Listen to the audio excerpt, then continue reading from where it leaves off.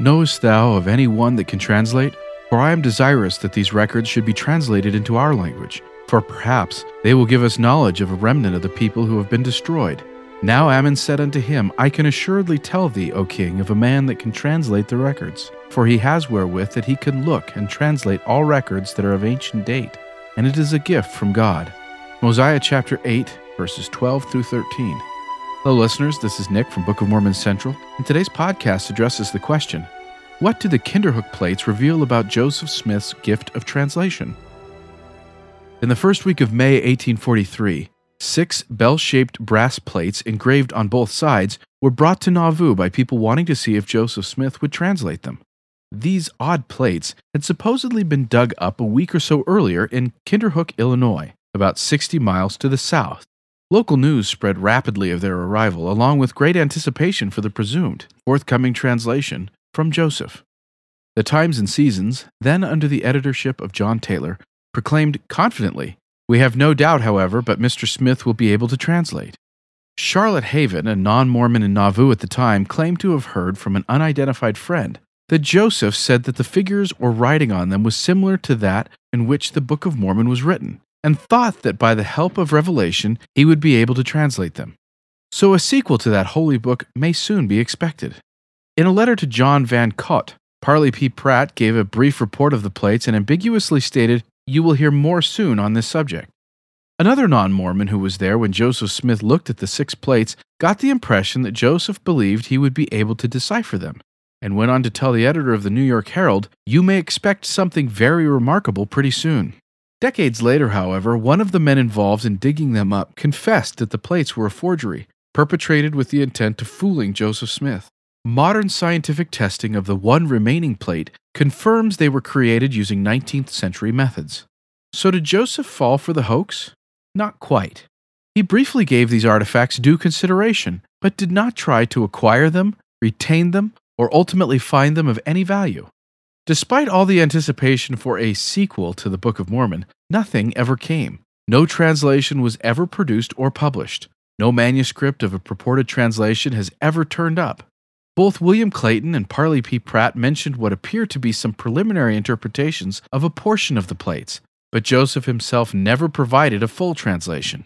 When the plates were first brought to Joseph, rather than utilize any revelatory tools such as prayer or a seer stone, Joseph sent for his Hebrew Bible and lexicon. An eyewitness remembered him also comparing the characters on the plates with his Egyptian alphabet, and Pratt said they were being compared to the Egyptian papyri in Joseph's possession. In other words, Joseph took preliminary steps towards an ordinary translation by comparing the squiggles on these plates to other ancient writings he was familiar with. This apparently produced no findings of any significance. If he ever sought out a revelatory translation, he evidently never received or claimed to have received one. The evidence from Joseph Smith's journal for early May 1843 indicates that whatever Joseph Smith initially thought about the plates, he soon lost interest in them. The numerous entries in Joseph's journal indicate that Joseph was busy entertaining several guests, holding court, attending business and religious meetings, overseeing economic transactions, and much more. But only one brief mention of the Kinderhook plates is made. Some evidence even suggests Joseph wanted them examined by the Antiquarian Society of Philadelphia, so perhaps Joseph even suspected their fraudulence or had concluded that they were not religiously significant. In the Book of Mormon, when Limhi desired to know the contents of the ancient Jaredite plates, he asked Ammon, "Knowest thou of any one that can translate?" Ammon responded by telling him of King Mosiah, who could use his divine gift of seership to look and translate all records that are of ancient date. The gift of the interpretation of languages, like all spiritual gifts, comes by the Spirit of Christ, and they come unto every man severally, according as Christ will. Likewise, some of the men, sincerely bringing the Kinderhook plates to Joseph Smith, hoped he would use his gift of seership to look into his seer stone and translate the plates.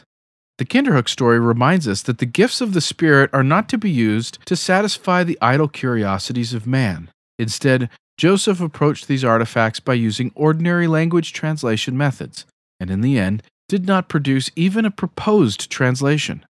In fact, evidence suggests his secular examination efforts did not go very far. Analysts from historians Mark Ashurst McGee and Don Bradley indicate that the translated portion mentioned by William Clayton and Parley P. Pratt comes from a single boat-shaped character in the Egyptian alphabet. A vaguely similar character appears on one of the Kinderhook plates facsimiles. If he made any effort to acquire a revelatory translation, that also did not succeed. Today we can see why. The Kinderhook plates were not legitimate. They were not of ancient date, so his gift of translation did not come to bear. While some critics try to use this story as evidence that everything about Joseph Smith was a fraud, the historical evidence suggests that Joseph ultimately did not fall for the hoax. He never tried to purchase the plates, hire scribes, and go into translation mode like he did with the ancient Egyptian papyri he had purchased in Ohio. He never produced a book of Kinderhook. Whatever Joseph Smith may have thought of the Kinderhook plates, the Lord could not be fooled. God would not and did not reveal a translation of these bogus artifacts.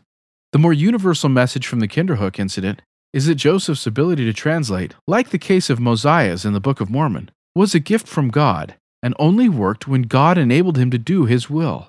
Like Joseph and Mosiah, we all have gifts from the Lord which can only be properly used to build up the kingdom of God. If we try to use these gifts from the Lord for inappropriate or irrelevant purposes, we can expect underwhelming results, like those from the case of the Kinderhook plates. Thank you for listening.